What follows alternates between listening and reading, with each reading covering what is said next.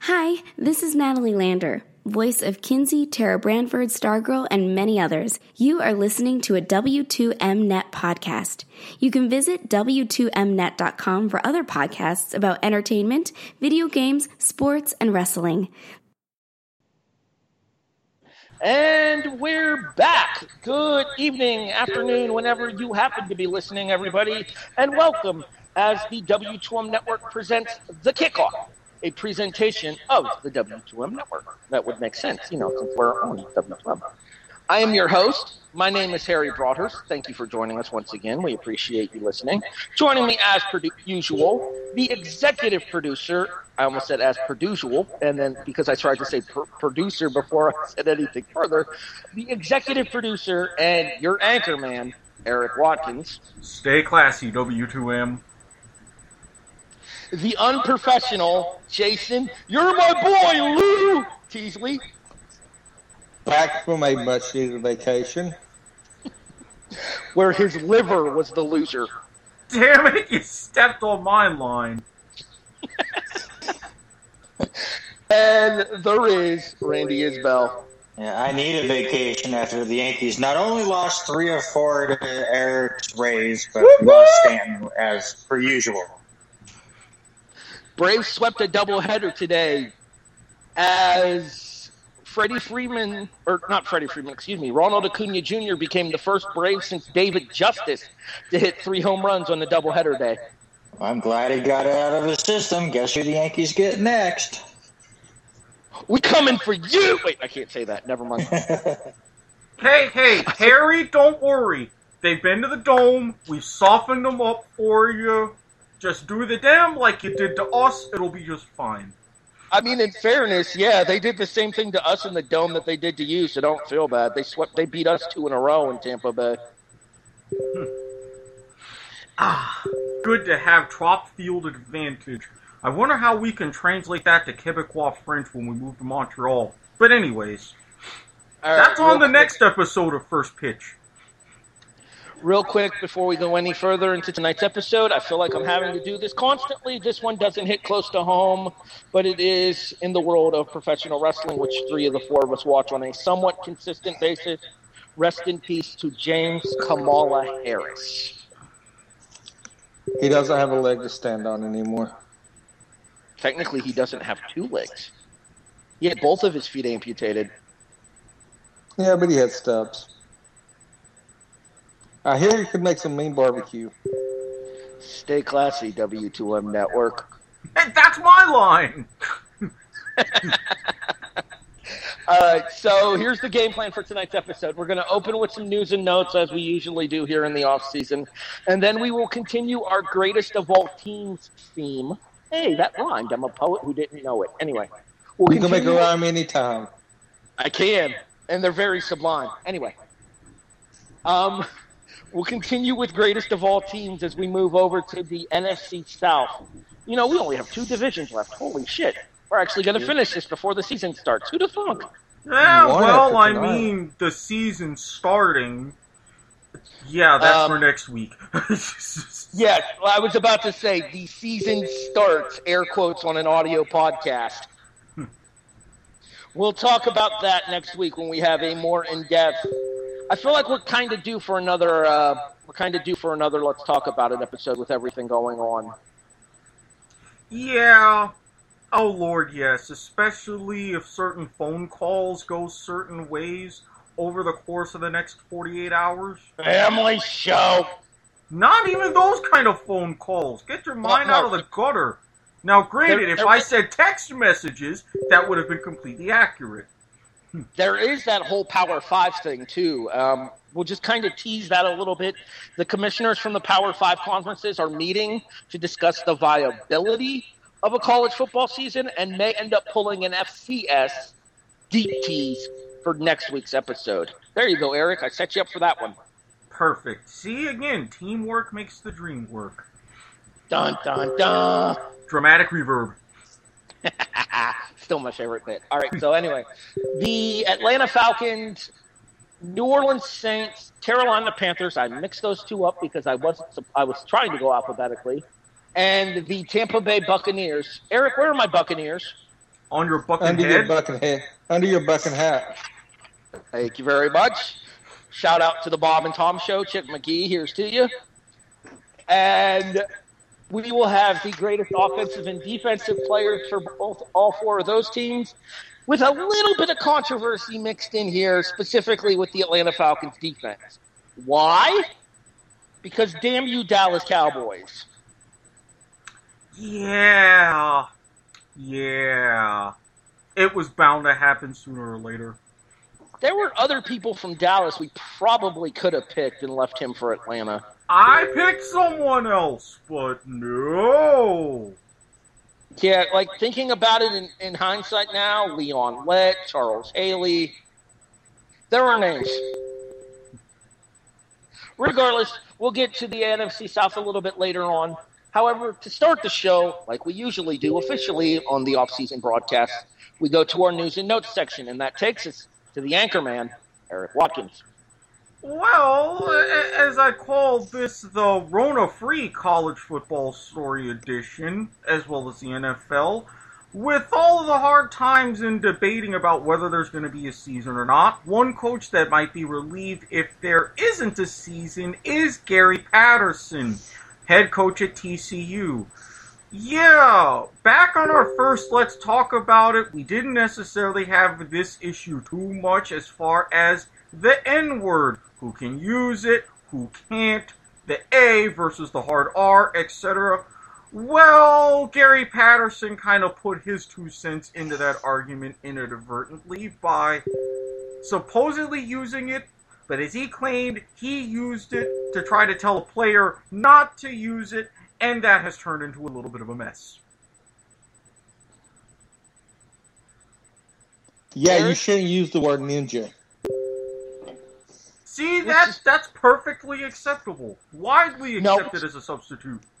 No, it's not. You don't go ninjaing anybody who don't need ninja, Eric. That is the first rule of ninja. Yes, but not everybody goes to the full-on ninja school. Come on now. If you judo chop and karate kick, you might just take your leg off. Let's go ahead and discuss this kind of loosely here because this is going to tie into our Let's Talk About It episode that we do. Because in addition to discussing everything going on with COVID-19, we'll also discuss everything that's been going on with the continuation of the Black Lives Matter movement, of the social injustice movement. We'll talk more about that on next week's episode.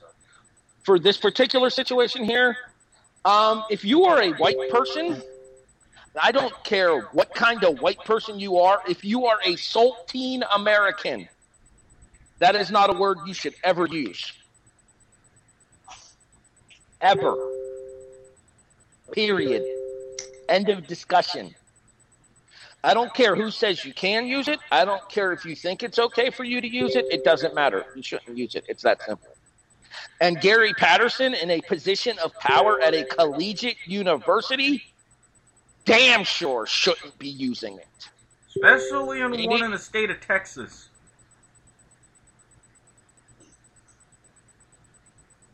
Let's be fair. And it's not even something that I use really hardly ever. Yes, there are certain friends that I joke with that I say I give them a pass and all kinds of things. But even then, that circle is very, very tiny. And that's for a reason. It's just, I don't have it in my lexicon. A lot of the people around me don't have it in theirs. That's really how it should be. All I'm saying is I waited at that sign for a week, Eric, and you never showed up. Yeah, traveling, especially to South Alabama, not really the best of ideas for me right now. Any of you in Florida, period, trying to go anywhere, not really the best of ideas right now. Yeah, about that. Yeah. Keep it to yourself, Florida. Randy? No, I totally agree with you. It's just not a word that I like to use, and it always makes me laugh when somebody wants to be all cool about it. It's like, it's just, why? Why do we need to throw this word around anymore? It's just, can we just move on from it? But no, because it's one of those words that people tell you not to say. People just like, no, I have to be this badass that can say it. No, just stop. let me put this into perspective for you. You know that whole Karen thing that's happening right now? Yes. And how all these women are getting offended by being called Karens? And yes. The main one was the one that was making the rounds on Twitter. The word Karen is the new N-word. If you can't say the N-word, the word Karen is not the new N-word. Sit down and shut the fuck up before you actually get a manager who's pissed off at you. My mind just went in an entirely weird direction about that, so I just better shut up. Family show? Yes. Very long story, and one reason why I'm glad that I disabled TikTok and removed it from my phone. My mind has been working in very many weird places the last week. Gary Patterson, be better. You're the head coach at a prestigious Power 5 university's football team in a notoriously racially ass-backwards state. Be better. Next story, Eric. Well, on to some lighter news.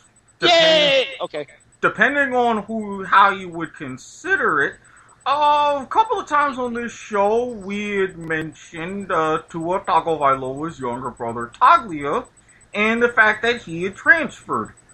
Good news, he was granted eligibility and is able to start immediately at Maryland. Bad news, Maryland's in the Big Ten. Whoops! I mean, this kind of ties into our COVID conversation that we're going to have next weekend. Yeah, it's like... Next week. Yeah, it's good that it's happening, and under normal circumstances, he would be able to immediately go and perhaps win out the starting position. But 2020 is like, wait a minute, normal? Fuck does that mean? I'm here. Well, we might as well kind of talk about that specifically. The Big Ten has ordered all Big Ten schools to shut down practice. And an indeterminate delay to the start of padded practices as well. One of the reasons the SEC came out and announced the fact that they were going to start as late into September as they were going to is because they were waiting to give it more time to see how things play out. The Big Ten is now realizing that they needed to do the same thing. Give it more time to play out for their respective schools before even attempting to let these kids be on the field practicing in close contact with each other without running the risk of spreading it. And we'll talk about that more because that's a very deep dive. It's a rabbit hole that we don't really have time to get into with tonight's episode, given that we're going to be doing greatest of all teams for the NFC South here in a little bit. But the main thing about the Taglia Tagovailoa thing, and Gadzoon hype for that, by the way, is honestly, I think college kids should be allowed to transfer without penalty. Yes, agreed. And the reason I say that is because all of these schools, they set up these situations where they lure multiple high-level recruits into their programs. And there's no guarantee that any of them are going to have spots on those rosters there. And if they don't have spots on the rosters, that could lead to them losing their scholarships. And from what I have heard, I don't think it's universal across the Power 5 yet, but there are conferences like the SEC and a couple of others that said that if players opt out, which they have in some cases, that their scholarships would be honored. The only other issue is, yes, scholarships are honored. What about eligibility? That's going to be a greater thing to unfurl if things progress like they are. There's another conversation that I think we're going to need to have next week with our COVID update as well with Micah Parsons. I think you need to add that to the list. Yep. Because of the fact that not only is Micah Parsons opted out of the season, he's hired an agent. Yes, there have been a few different players that have opted out for the focus of the 2021 draft. So we'll definitely cover that next week. All right. Anybody have anything with Taglia going to Maryland and potentially going to be fighting for a starting position there, or is this going to be just one of those waiting situations? No, I'm good on it. I mean, it's going to be a wait and see thing. I don't know what's. I think you should be able to transfer, especially with the way everything is set up this year, and not lose eligibility or anything, or have to. I think it should be an automatic transition, not a wait a year or you lose any eligibility. Randy, anything to add here before we move on? Yeah, I'm the same. If coaches can switch teams, players should be able to too. Especially when a lot of those coaches are the ones who recruited those players into the system, and then their system's no longer there, and the player doesn't fit the new coach. Yes, absolutely. All right, Anchorman, next topic. Well, on some more kind of a mixed news situation and another follow-up to a story we previously covered, the saga that is DeAndre Baker and Quinton Dunbar. Good news! Quinton Dunbar... Good news, everybody! Good news, everyone! Quinton Dunbar can join Seattle, as he was not charged with anything due to insufficient evidence. Not the same with DeAndre Baker, who is looking at 4 counts of robbery with a firearm. Hey, Jason, what's the phrase we've used on the show many times? Play stupid games? Win stupid prizes. You bring a gun to a poker game, you deserve everything your ass gets. You don't want to lose money in a poker game? Don't fucking play poker! Yeah, and especially if you're doing that in a place like here in Florida and in Broward County, yeah, for every count, that's a mandatory minimum of 10 years, thanks to our 1020 life law. So basically what you're saying is he's a prison bitch. A prison bitch. Of that we can't deny. Yeah, and well, you better hope that you go to a special prison and they'll take care of you so you can at least get some knee pads and be on the football team. That's all I'm saying. Oh, you know he's going to end up in a federal prison if he ends up doing any jail. Not to mention, what are the odds of him doing jail time anyway? Come on. We all know the system, especially in that regard, is slanted towards professional athletes and politicians. Again, Florida. Looking how he looks. Some of those advantages are heavily negated. Randy, anything about the DeAndre Baker situation here? I think your stupid comment completely covered it. I just copy Philip DeFranco and say, "Don't be stupid, stupid." Yeah. What's the old quote from Red Foreman? So what do I get out of this? You're lucky you don't get my foot in your ass. Yeah. I miss that 70s show. Well, maybe not so much I because, bad person. But still, I miss that 70s show. Oh, that just set me up for a perfect thing, but I don't know. Somehow a prison rape joke just doesn't quite punch through the hole, you know what I mean? Oh. I had to. You should be ashamed of yourself. One certain thing come into my head, it's like, I may as well. That's why I've been tweeting interesting things at Squid Sportshead. You're not my boy, Eric. But you're my boy, Lou. Next topic, Eric. Well, as we're on into the off-season that is the Carnival of Dumbassery, the Washington football team. Wait. Before we continue there, I hereby petition that we file a trademark for that and officially dub the 2020 offseason as the Carnival of Dumbassery. Copyright EAWHEBRIJT 9th of August 2020 W2M Network. But is this crazier than any other offseason? It seems like every offseason there's a bunch of dumbassery. But it doesn't get in carnival format. It doesn't get that This bad. is a little higher than normal. this is our first time calling it a carnival. Therefore, I'm looking for future copyright claims here and perhaps Perfect. T-shirts. Yes. Continue. The Washington football team, where of all people that are actually talking instead of the people who should be, new head coach Ron Rivera said, "Things are happening, culture's changing. It's a different day." Well, Darius Guice decided to put that to the test. In a little situation, hemmed up on domestic violence charges, and is now out of a job. I believe it is at this point that I quote Friday and have two simple words for one Darius Guice. By Felicia. I mean, He said, literally.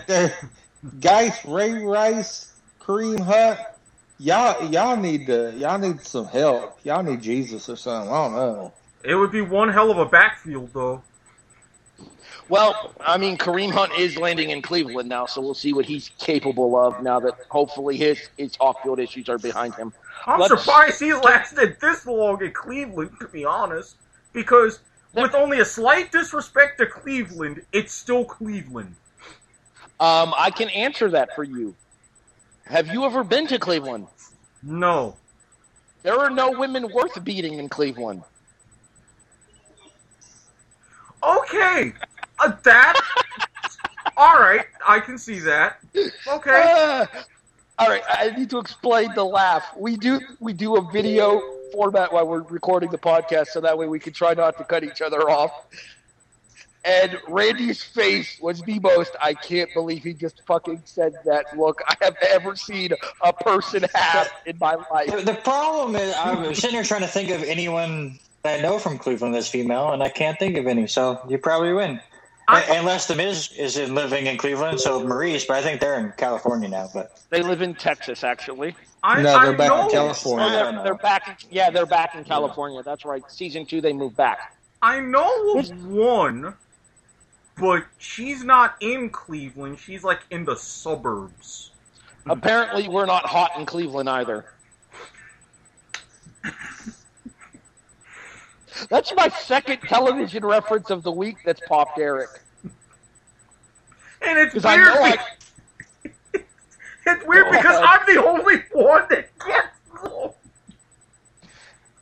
No, I'm just not sober enough to pay attention.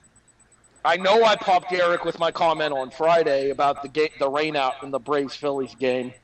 Yeah. Did you happen to see that, Randy? I did not. Apparently, it's not always sunny in Philadelphia. Oh, there you go. All right, anyway, FX and Nickelodeon shows aside.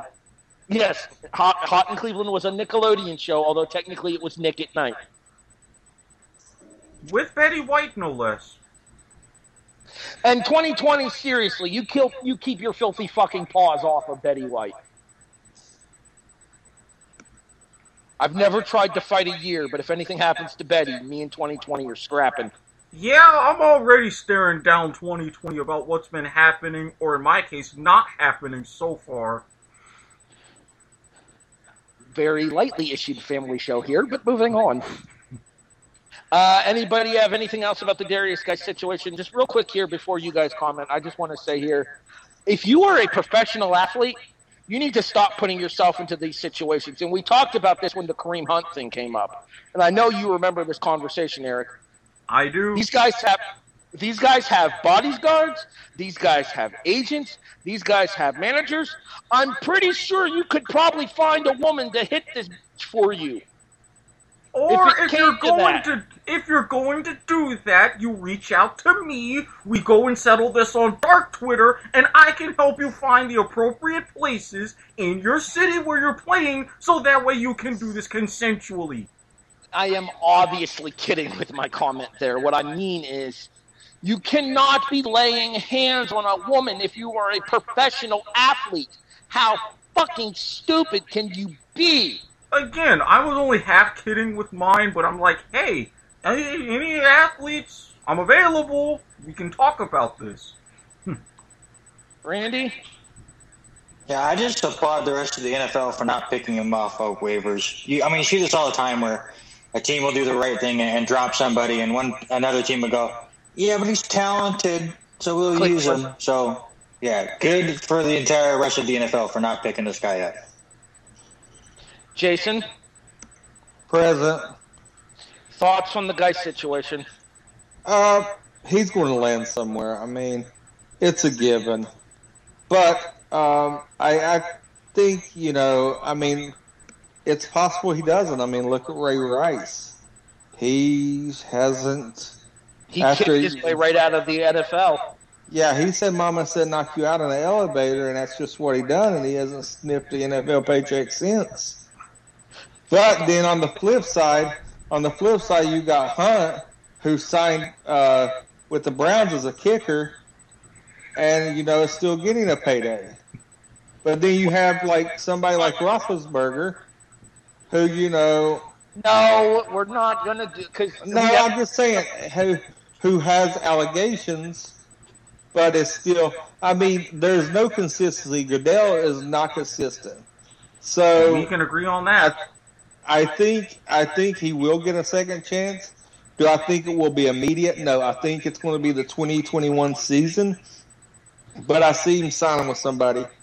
And surprisingly, I think it's going to be a West Coast team that their rookie sensation is not going to pan out, and he would be a perfect fit if he can stay healthy for that backfield.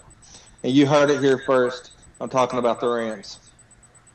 We will discuss more with the season previews as far as players and everything such as that in the coming up weeks here on the show. If you believe the word that's going around right now, we might have some time before the season starts. So, hey, don't burst our bubble because you can't build one. I like that. Well played. Again, off the dome. And we will discuss the whole bubble thing, too, when we do our episode next week, and the fact that the NBA and the NHL have basically haven't figured out entirely. Fuck you, Barry Trotz.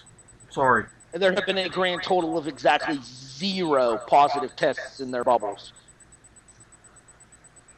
All right. Yeah. What I said. All right. That's our last news story, is it not? Yep, that's it from the news desk for this week. All right, real quick, to close out the Guice story here, and I think we can all agree with this. Congratulations, Ron Rivera. Again, the man meant what he said. He shouldn't have been in the spot to be the guy representing the organization, but kudos for really sticking with your guns on this one.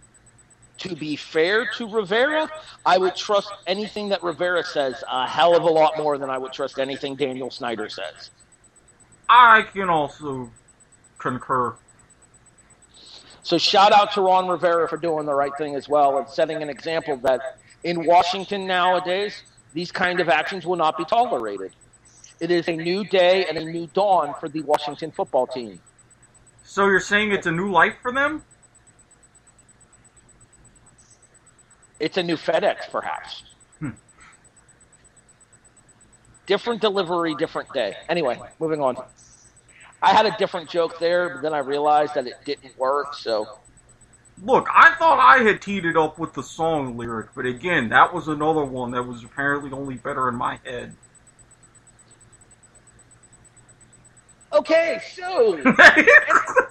yeah, there's no real way to segue out of that, so we're just going to do it. Segue! The NFC South, greatest of all teams here. I don't think we've ever had this much discussion amongst the four of us in our pre-shows. As much disagreement here between the four of us in our pre-shows here.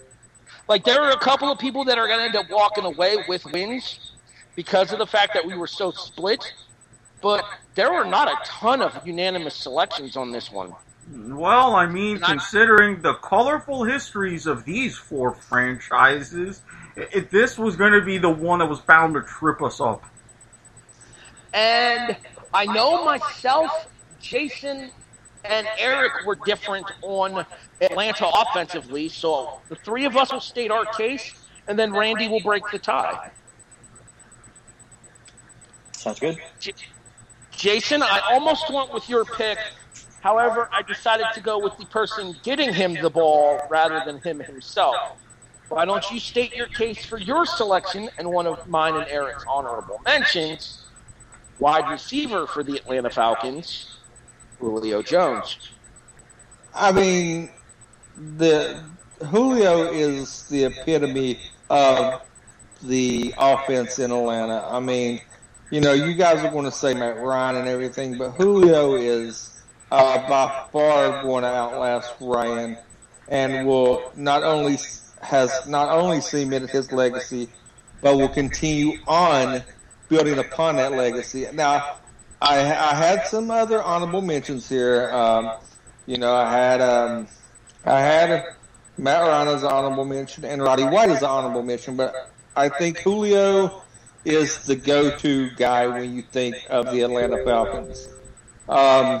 There's a couple other people, but I think when doing the research and comparison, I think they kind of fell off of those three names that I just mentioned as being cemented in that greatest of all time in the Atlanta Falcons franchise.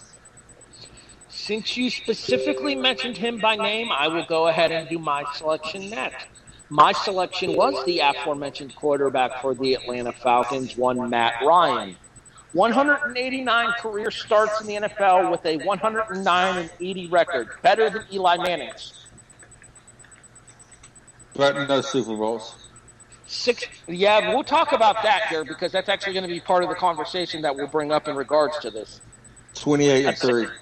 A 65.4 career completion percentage, over 50,000 career passing yards, 51,186 to be precise.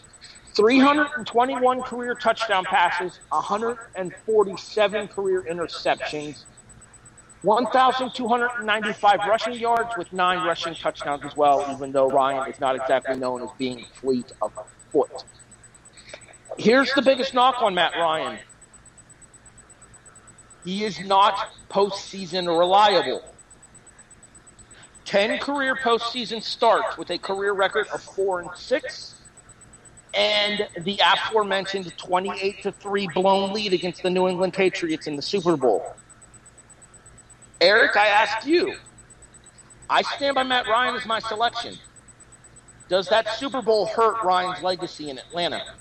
Absolutely, because when you look at just the circumstances of that game, how close and how much of a checkered history Atlanta has had, some are still licking their wounds from the loss to Denver. You win that game, you are pretty much a hero. You had, let's just say this now, one of the greatest sports dynasties ever. Arguably the greatest in a generation. You have them in what is normally such an insurmountable position in the Super Bowl, knowing they are vulnerable in that game if you close them out. Jason knows that all too well.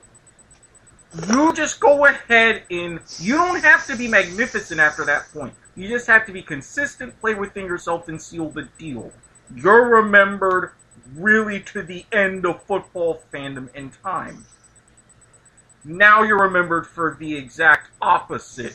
You continue the legacy of choking. You continue the legacy of coming up short. You continue the legacy and begin really the legacy of blowing tremendous leads as an Atlanta sports franchise. Come on now. That, for something like that, your one big moment, and let's say you haven't really had too many, but your biggest one and you're known for coming up that far short, yes, that's going to hurt your legacy. Eric, that was mean. As an Atlanta Braves fan, that was not nice of you. Look! You still won a title in 95. You have that to hang your hat on. We should have won in 96 as well if we hadn't collapsed. All right, so I picked Matt Ryan. Jason picked Julio Jones. Eric, you cast the third vote here, and your vote is different than ours. but still reminiscent of a time when Atlanta was in Super Bowls. Yes, they had just come off of one a few years prior. They were, of course, rebuilding because, hey, Chris Chandler was, well, Chris Chandler. So you get this dynamic two-way athlete out of Virginia Tech. You go in there, you kind of throw him in a little bit, let him do his thing. All of a sudden, he creates a buzz. Hardly anybody knows how to stop him. Everybody with all of these different dynamic looks and everything. He gets you wins. He breaks the Green Bay Packers playoff mystique. He gets commercials about him. All of these things. And you, from being the mediocre city where you were since the early 90s, are right back on the map and in style. That man was Michael Vick. I am well aware of everything that happened with the dogfighting ring, everything subsequent.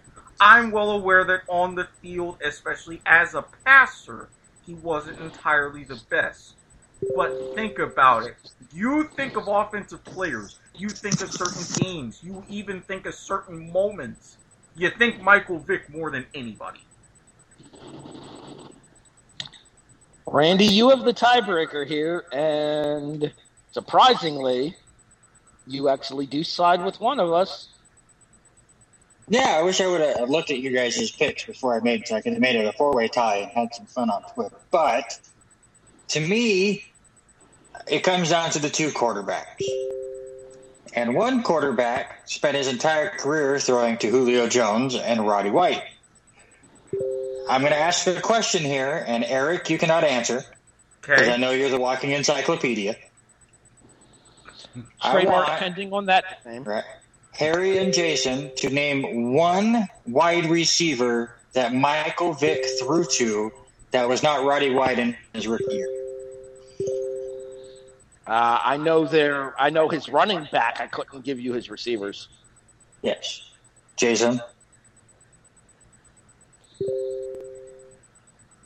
I think Jason fell asleep. That or he's Googling right now and trying to be subtle about it. No, I can't think of one right off. The only person that I can think of, even from that offense out of Vic, is work done. I would go Jamal. Jamal Anderson. He of the Dirty Bird. No, Dirty Bird was before Vic. Yeah, Anderson wasn't with Vic. It was work done. That's the only other person I can think of in that. I'm looking at it now. Now I'm curious. Yeah, Eric, do you know any? Randy, you fucker, you stumped the squid. I tried, and I'm like, I got nothing. The only pass catcher that Vic ever played with that was worth a damn, other than Roddy White that rookie year, was Algie Crumpler, and he's a tight end. Yeah. You got names like Brian Finneran, Des White, Michael Jenkins, and old Peerless Price played on Atlanta. You had junk that played with Michael Vick. I'm kicking my ass because I should have known those names, but I'm like, the hell? It's tough. I had this debate with, we bring him up all the time, Robert Taylor, obviously the Mahomes lover. And my debate with him was, if you gave Michael Vick the rest of the offense of Kansas City, Vick would have broke records. Oh, I agree. With how good he was. I agree. Could you imagine Michael Vick with Tyreek Hill and Travis Kelce and Sammy Watkins? It's just ridiculous. He had no one on his team, and he did everything himself and still would make the playoffs. Not to mention, lest we forget the 99 Madden ratings. Real quick here, speaking as a Buffalo Bills fan, it would depend on which Sammy Watkins he got. Correct. I'm just talking about that speed, because Vic had one of the strongest arms I've ever seen. And all he would have to do is run around, and then throw it 60 yards. That's how the Atlanta offense would be. All right, so we mentioned the thing with Matt Ryan in the 28-3 Super Bowl game hurting his legacy here. I think Vic has the same argument in that his legacy is forever tarnished by the dogfighting ring. Of course. I think his bonehead decisions in his real life messed things up. He did his time, had a great redemption with Philadelphia. But, I mean, honestly, 6 seasons in Atlanta, played on a junk team the entire time, changed the game completely. We were talking earlier episode about Bo Jackson and how like non-big or non-huge NFL fans are going to know Bo Jackson from his commercials or Tecmo Bowl. Well, Michael Vick has Madden 04. Mm-hmm. He was the broken player in that game. Mm-hmm. Not to mention, wasn't Vic also on the cover of ESPN 05 as well? Back when ESPN had their own. Back when ESPN had their own football game. He was just so. Michael Vick was a player you just told you can't play as him in Madden 04. It's just he broke that game. So he's a guy that's always going to be remembered. I disagree with you guys a little bit. I don't think that the Super Bowl loss is going to hinder Matt Ryan. I put that more on the coaching staff, really, because why aren't you running the ball and running the clock out that whole time? I don't really put that on Matt Ryan himself. But, of course, Super Bowl rings always go to the quarterbacks.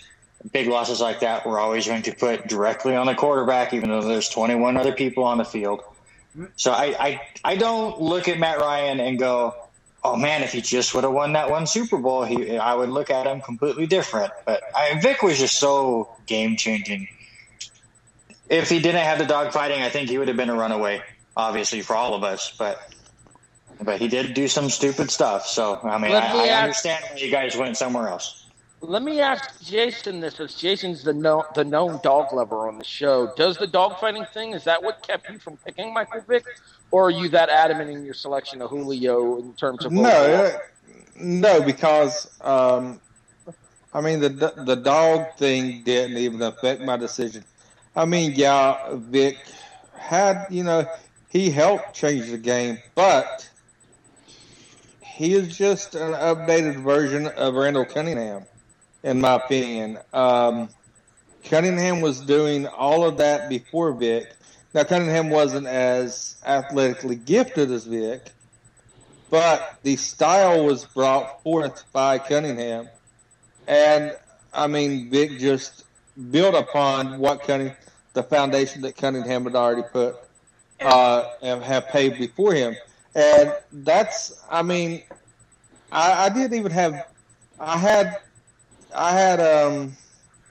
thought about Vic, but I mean, when you're a quarterback and you rush, I mean, you have over 1,000 yards rushing, that takes away from me. I mean, move to the backfield, put another quarterback in. And that's what really, in the end, made me choose, because Vic was actually my 4th selection behind Julio, Matt Ryan, and Roddy White. I mean, I even had a kicker in my top 5.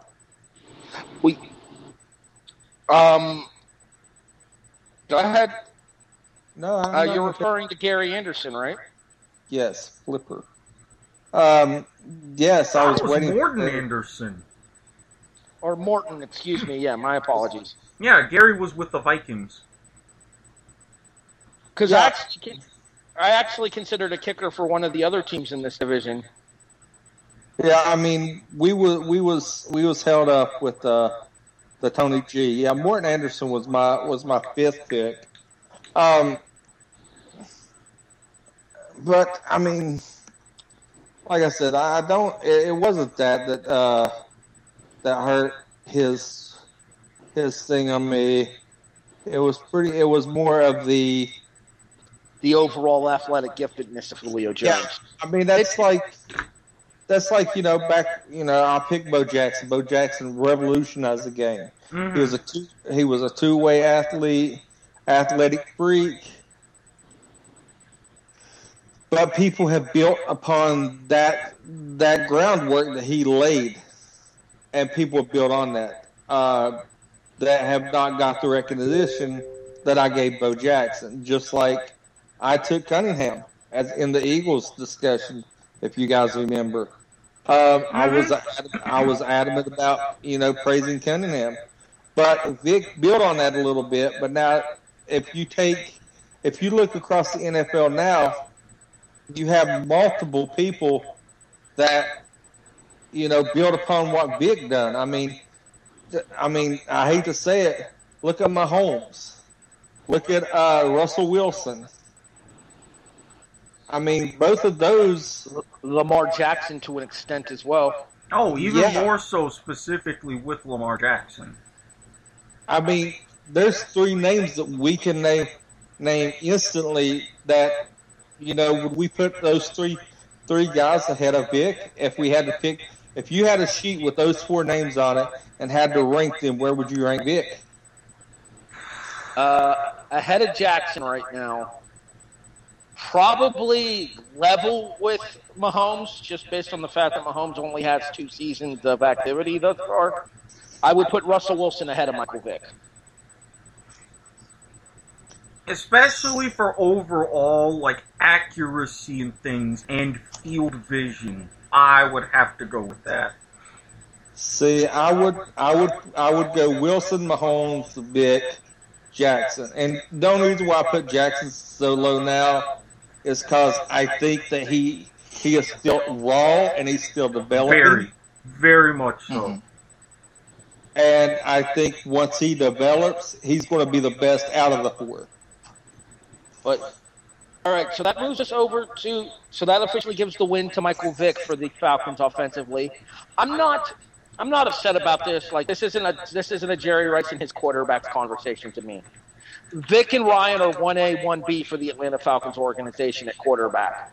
So it doesn't bother me at all that Vic ended up beating out Matt Ryan. I think as a more modern fan and having seen more of Matt Ryan's career play out in front of me, I think that's kind of why I lean that way. But again, that's a conversation we've had many times during this greatest of all teams thing. So let's go ahead and move on to the defensive side of the Atlanta Falcons. And this was difficult because the Dallas Cowboys fucked us by taking Deion Sanders.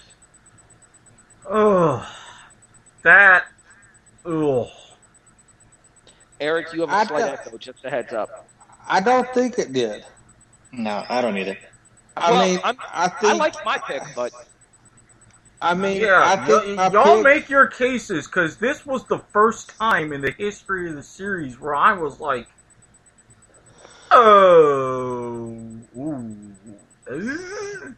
Randy, you were the latest to the party for this one, but I'll let you go first here. Yeah, to me, it's Jesse Tuggle. You just look up his stats; it's ridiculous. He had a 3-season stretch there at 90, 91, and 92, where he averaged 200 tackles a season. Good Christ! That's ridiculous, right? Once I looked that up earlier today, I went, I'm sold. That's an insane amount of numbers. And keep in mind, Atlanta was still in a very competitive NFC West back then. I'm going with Keith Brookings, the linebacker. 225 career games played, 1,434 combined tackles with, 1,434 combined tackles. Solo, 1,094, 340 assisted. 22 career sacks, 9 forced fumbles, 10 forced fumble recoveries. 13 interceptions in his career as well. No interception touchdowns, no fumble returns for touchdowns. However, we were talking about the Super Bowl teams for Atlanta back in the late 90s, early 2000s. And the one thing that those 2 Super Bowl teams for Atlanta had in common was Keith Brookings on defense, because he was an Atlanta Falcon from 1998 until 2008.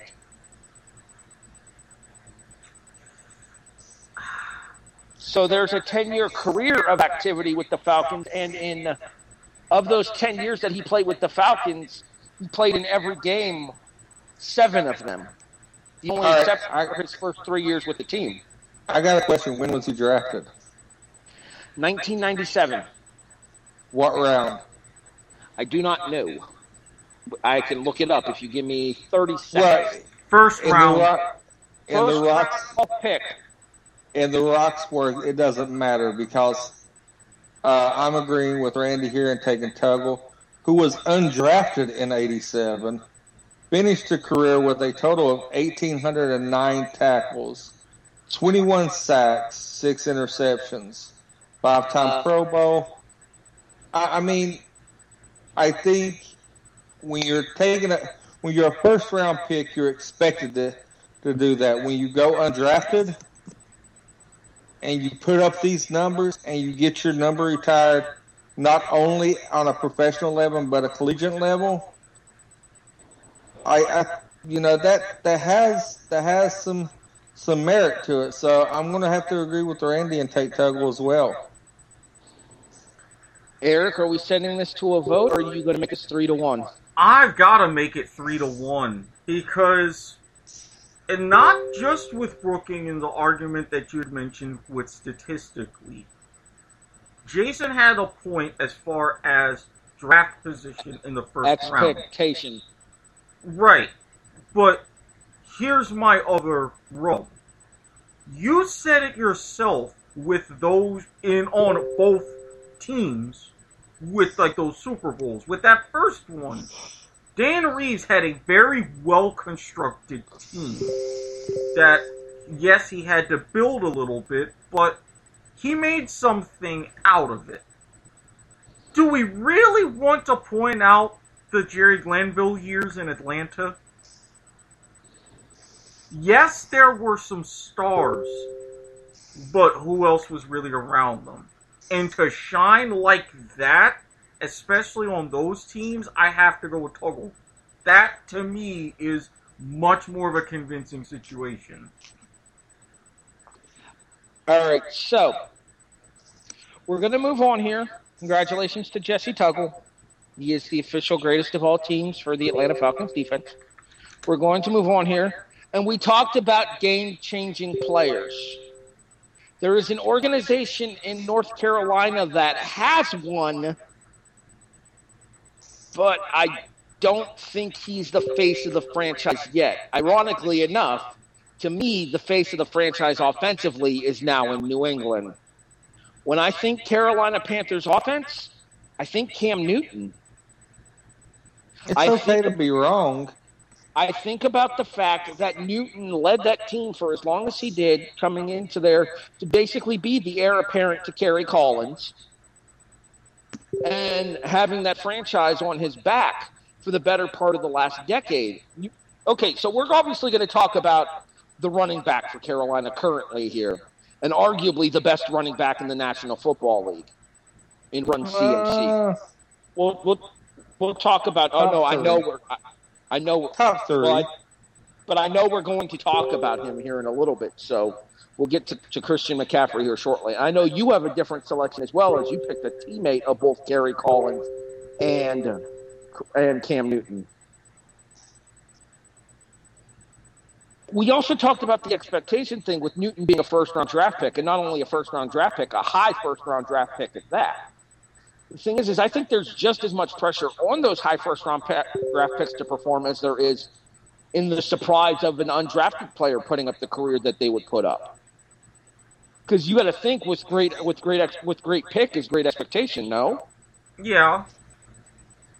So for Newton to have had the career that he had in Carolina outside the last 2 years where things kind of went to hell in a handbasket for him, you got to think that everybody in the Panther franchise is more or less satisfied with what he did, other than the fact that he didn't bring them the Super Bowl. And, well, there's a lot of arguments about that one. I will just leave that out there. Jason, I remember seeing your pick, and I actually gave him an honorable mention when me and Eric were discussing it, so I do not disagree with this selection. In terms of overall human beings, maybe one of the best to ever play in the National Football League. One of the best wide receivers to ever play in the NFL, I will grant you. I just don't think he was as much of a face of the franchise as Cam Newton was.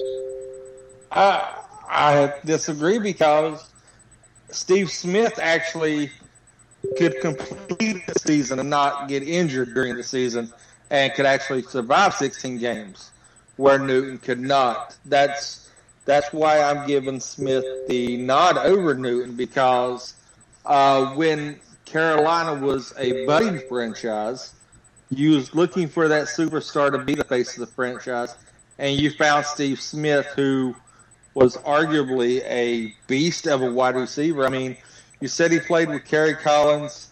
I'm pretty sure he played with just about every quarterback imaginable, as he did spend, I think it was 12 seasons in Carolina before going and finishing his career up in Baltimore.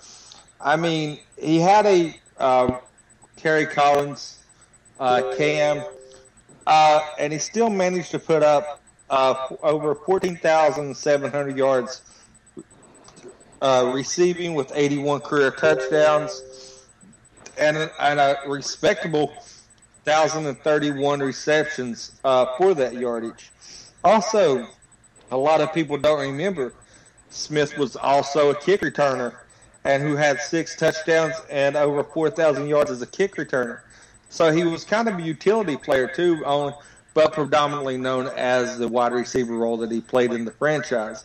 So I give Steve Smith the edge over Newton because without Steve Smith to put Carolina on the map, there would be no Panthers franchise for Newton or currently McCaffrey to be thriving in without laying that groundwork.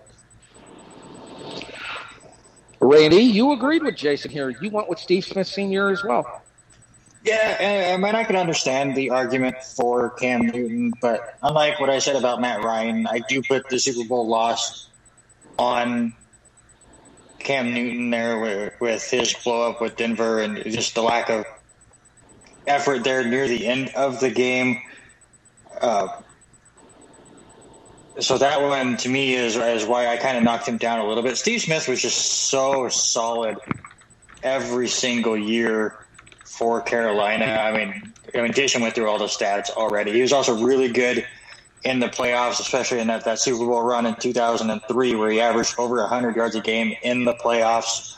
So, I mean, and if it wasn't for, Tom Brady and those Patriots, he would have a Super Bowl as well. So I just think consistently wise, I give it to Steve Smith. I can understand the argument for Cam Newton, and this one was probably my toughest one out of all 8 decisions in this division.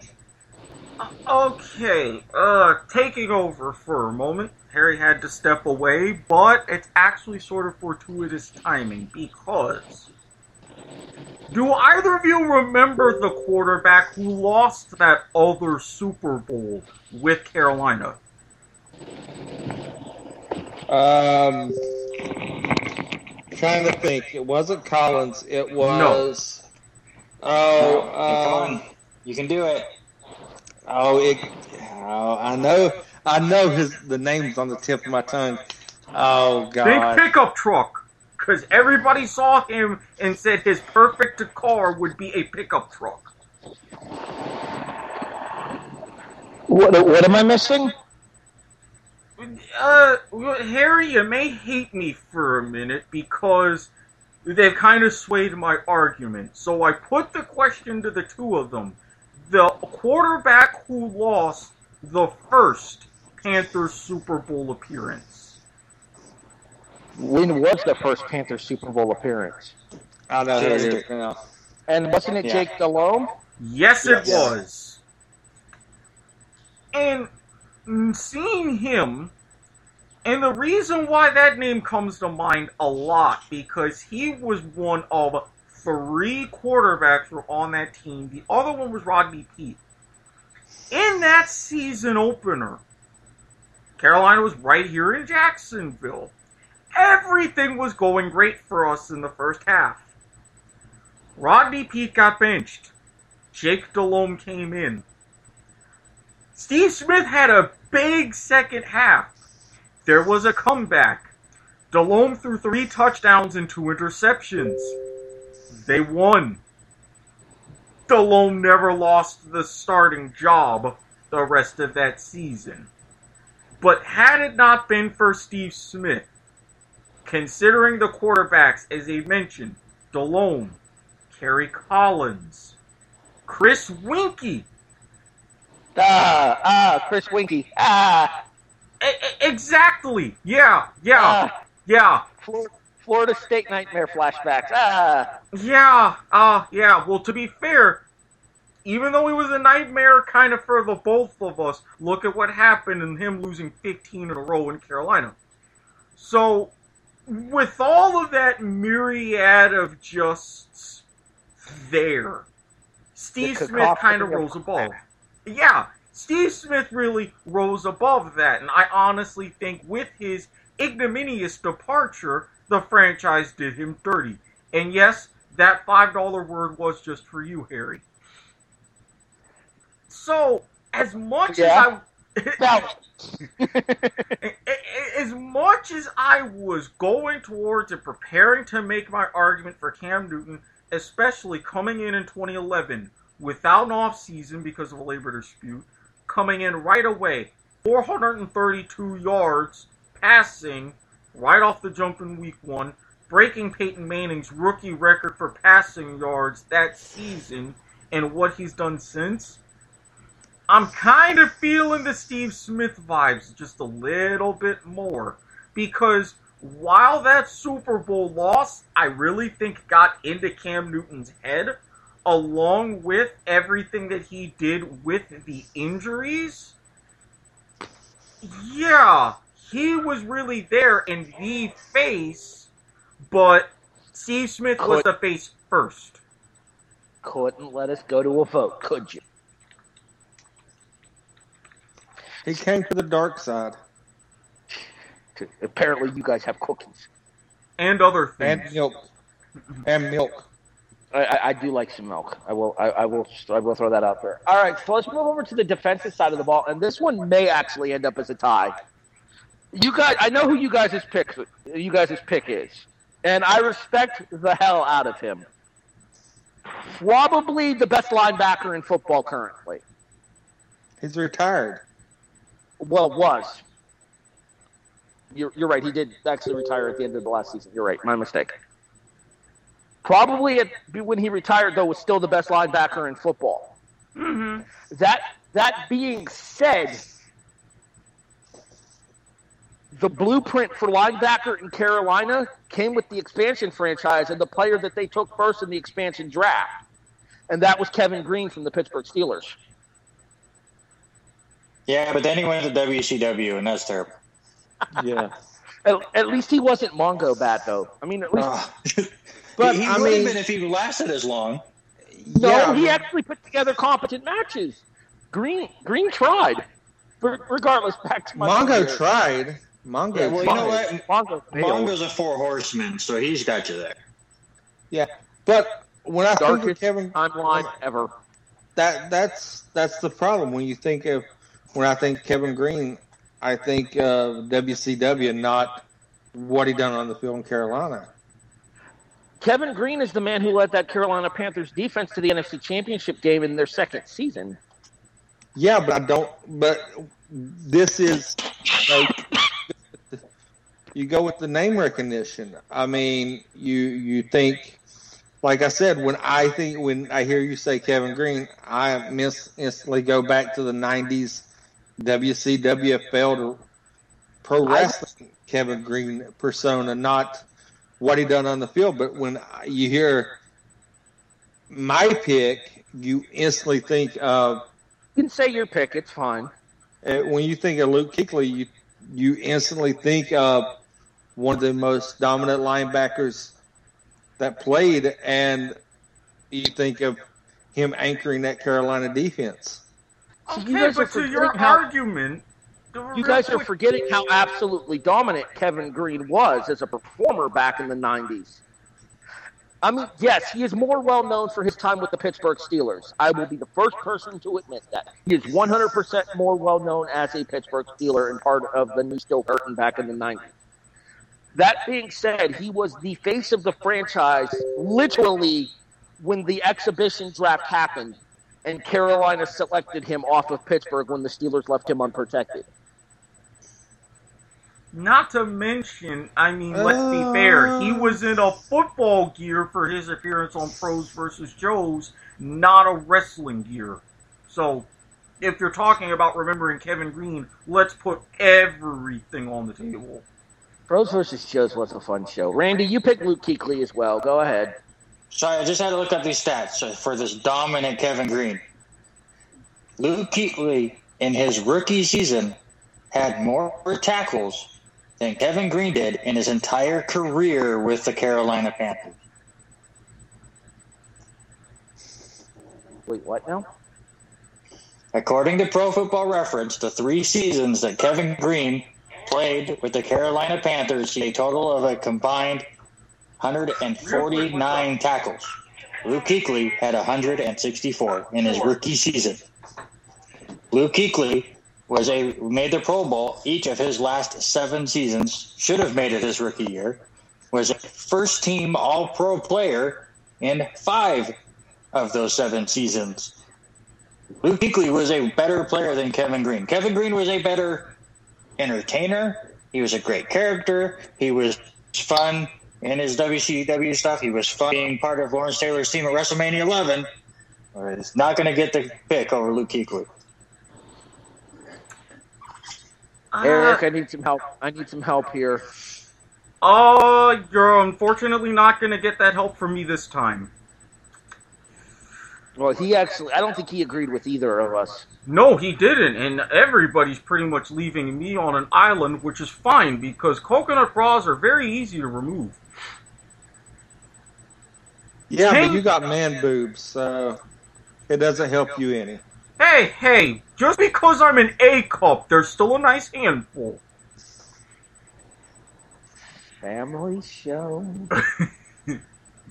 That was an exacerbated family show. But don't exacerbate in public. Yeah, because you'll get arrested, and public decency charges are no fun to fight in court. Or you'll shoot your eye out. Continue, Eric. 10 years, 133 games out of 154. 6 interceptions, 34 forced fumbles, 97 sacks. He was a bit of a hometown boy because he played at the University of North Carolina, started his career with a very strong stint with the Panthers, went to Chicago, Green Bay, came back to the Panthers to end his career, and had an 11-sack season at the age of 37. The entire time, I think Carolina defense, the one name that came to my mind, and it was so perfect, especially at the beginning, Julius Peppers. Who else do you know along that front four? Yes, while Luke Kuechly is great, and he was really the anchor of that defense at middle linebacker, really great command, and not just his physical ability, but come on. At a time where Carolina really needed pass rush more than ever, highly drafted Peppers, he delivered. He completely delivered. So, fun fact that I actually did not know upon looking up at Pro Football Reference. Did you know that after that expansion draft, Kevin Green actually went to San Francisco for a year before coming back to Carolina? Yeah. Mm-hmm. I did not remember that at all. Very few people do. I thought he spent his final 4 years in Carolina. Nope. No, I'm pretty sure that he wants to forget that he went to San Francisco as well. That was just a tire fire. It doesn't matter. We're outvoted anyways here. It's okay. See, I like having Randy on the show because he agrees with me quite often. That may change, but so far so good. And I are liking each other today. I'm his boy this week. You're my boy. See, you can't do it because he has a multisyllabic name. I know that, and if anybody listens to Soccer to the Max, y'all know exactly what I'm talking about. For those of you wondering, multisyllabic is another one of those $5 words that Erik likes to throw in there every once in a while. That one's kind of more 750-ish. I would say, I don't know. No, I'd say ignominious is more impressive than multisyllabic. Fair. I'll give you that one. All right, so for the Carolina Panthers, Steve Smith Sr. and Luke Kuechly carry the day. I can't argue either of those. No, you can make Smith the cases. Smith was one of those once-in-a-lifetime wide receivers. Kuechly is, again, in my opinion, even at the time that he retired, was probably still the best linebacker in football. And him walking away at the age of, what was it, Randy, 29? Mm-hmm. 29. I caught him up. He wasn't ready. He's muted. No, it's 29. I had page fill up. I had to just go back to it. 29. So him retiring as early as he did, when he was still arguably in the prime of his career, I would argue that might hurt his legacy a little bit, walking away. Or does it add to the legacy Barry Sanders style? Barry Sanders style in my mind. Yeah, I think so too. Because we all agreed, you weren't here for the NFC North, but we all agreed unanimously with Barry Sanders as the greatest Lion of all time. You guys didn't go Joey Harrington? That's crap. I wanted to do Matthew Made-of-Glass Stafford, but I got laughed at. I mean, look, just because you beat Bobby Pesavento in the Rose Bowl, ooh! Was that an Oregon Duck reference from Erik? Yes. Actually, yes, I wanted to go Rodney Pete, but I then I had to look into it and got outvoted. And then Jason Skype shut down on him again, and he had to leave the conversation for like 10 minutes. If it makes you feel any better, you're our boy, Jason. I'm back. I know, but you weren't for a while there. All right, let's move on. There was like 2 minutes. All right, so was it actually 2 minutes, or was it a drunk 2 minutes that felt like 10? No, it was an actual 2 minutes. Okay. Ah, jeez, Erik popping me on air, you bitch. You're welcome. All right, I do believe this is the only one we are in unanimity for this entire broadcast. New Orleans Saints offense. Ricky Williams. I was going to say Ricky Williams. Miami's fuck up is New Orleans' game. It is clearly Drew Brees. Oh, Ricky Williams went the other way. He went from New Orleans to Miami. Okay, I got you. Sorry. Apparently the grass was greener in Miami. Quite literally. Hey, I mean, he also spent time in Toronto, which they've got some quality stuff. It's not Vancouver quality, but it's damn good. Is it as good as Regina?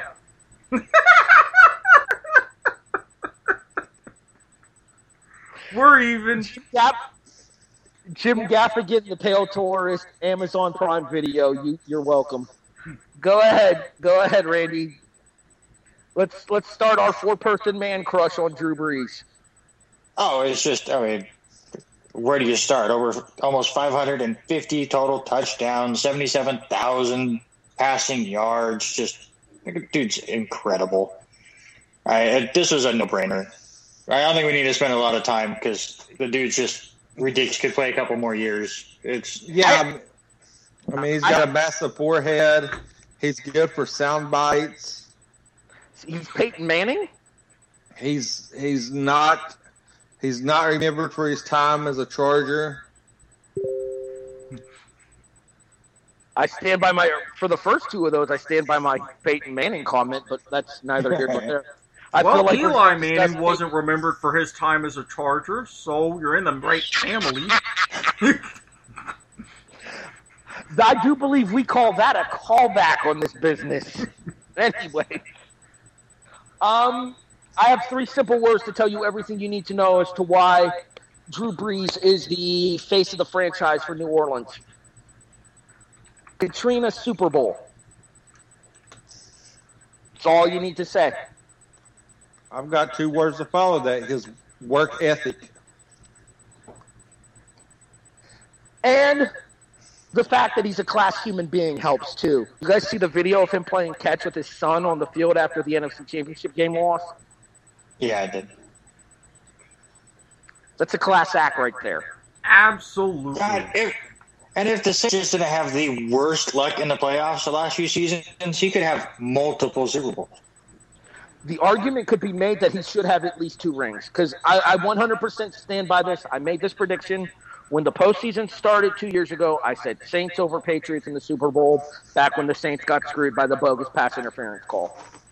They had the bogus pass interference call. They had the ridiculous catch in Minnesota the season after. Minnesota Miracle. And Harry, I was right there with you. A few straight years, I picked Saints over Patriots in the Super Bowl, and I said that whoever lost that Super Bowl, the quarterback was going to retire. That's where I was going. Brady Breeze in the Super Bowl, loser retires. Winner probably retires on a high note anyways. Still hasn't happened, and now we can't have it. They're on the same side. Now they'll fight in an NFC Championship game, maybe, if Tampa Bay can get their shit together. Right. But you get to see that matchup twice a year, too. And I guarantee you both of those games will be national broadcasts. Oh, obviously. They're going to be either a Sunday night or a Monday night game. No, hell no. Fox is going to be like, you see the money we're paying, bitch? Come at it. Yeah, I was going to say, I would argue that one of them will be Sunday night, the other will be a 425 Fox National. Hold on, let me look. I don't even know. All right, while Randy's looking that up, let's go over to defense in New Orleans. And this one actually took some digging, but I think we may have come to a consensus on this one as well. Erik, the floor is yours to start with. Well, I wanted to say this last note as far as Drew Brees. Okay, continue. Because there is one number I want everyone to keep an eye on for this coming NFL season. 69. Diggity. No, that's another number. That's completely different. The number I'm thinking of, 2,401. Let me guess. I think I might know the answer to this. Okay. Amount of yards Brees needs for the all-time NFL record. Not the all-time NFL record. The all-time Guinness Book of World Records. That's how close he is. And that's like combining every football league ever? Yes. The current record is held by Canadian legend Anthony Calvillo, who unfortunately had to end his career due to a concussion, but he stands at 79,816. Oh, man, Calvillo's boy. Yeah, I know him. So, if Drew Brees can get to that number, he will have that record, and he is 2,584 yards short of becoming the first quarterback in any gridiron league ever known to throw for 80,000 career yards. Randy, you looked at the NFL schedule. What did you find? Yeah, so I forgot. They actually play week 1. That game is on Fox. It's going to be their second game. It's the afternoon game. The 425. So and then it's week 9, and that is the Sunday night football game. I knew it! So you're right. One on Fox, one on NBC, and there you go.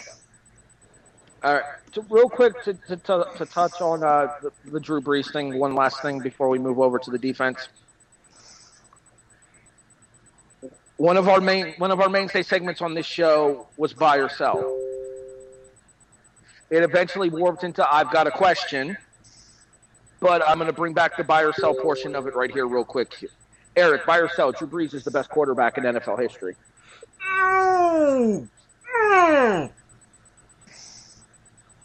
Sell. Barely. Fuck. Do not hurt my brain like that without notice.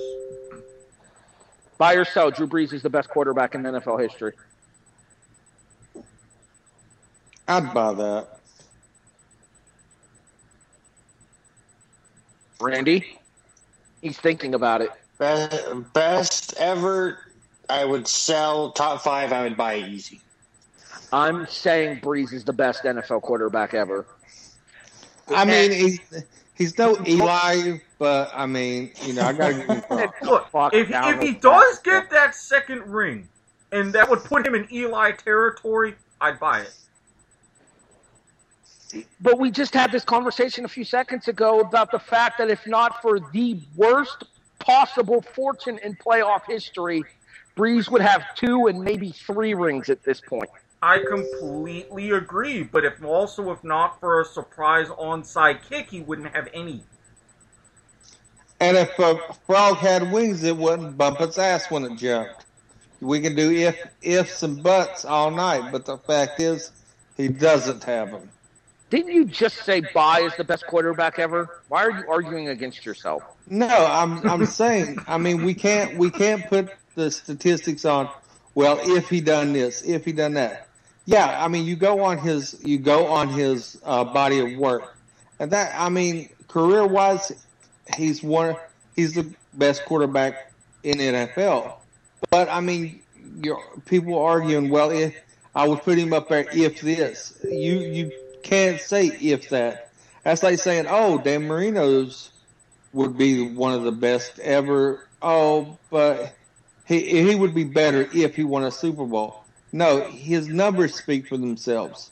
Go on your merit. You can't go on luck. You can't hold luck against somebody. You can't hold a bad call against somebody that changed the tide of the game and actually change the outcome.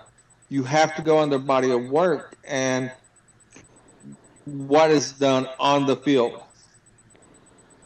You can't play hypotheticals to say, well, yeah, it would take him to do this before I put him in that. No, you go on. If he's there, he's there.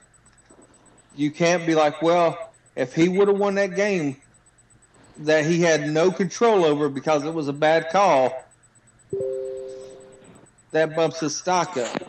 Okay, real quick about the whole hypothetical thing. Dave Damashek, if you're listening, at W2M Chairman, send your tweets that way. Thank you. Yeah, come on. I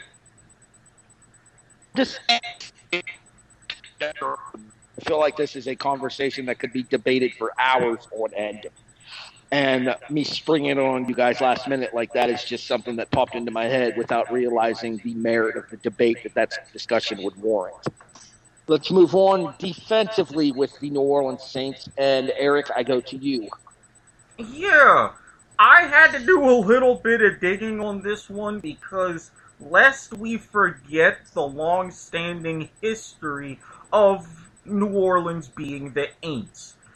And in looking through some of the picks and kind of doing a little bit of research and everything, because it's like, well, the kind of guy that I have, we had similar debates when it came to Steve Gleason and what he really did and what he really meant in post-career. I was leaning towards it. But like earlier today, I can be convinced otherwise. For the time that he played with the organization, for everything that he did, in his tremendous statistics, I can make a very solid argument for Ricky Jackson.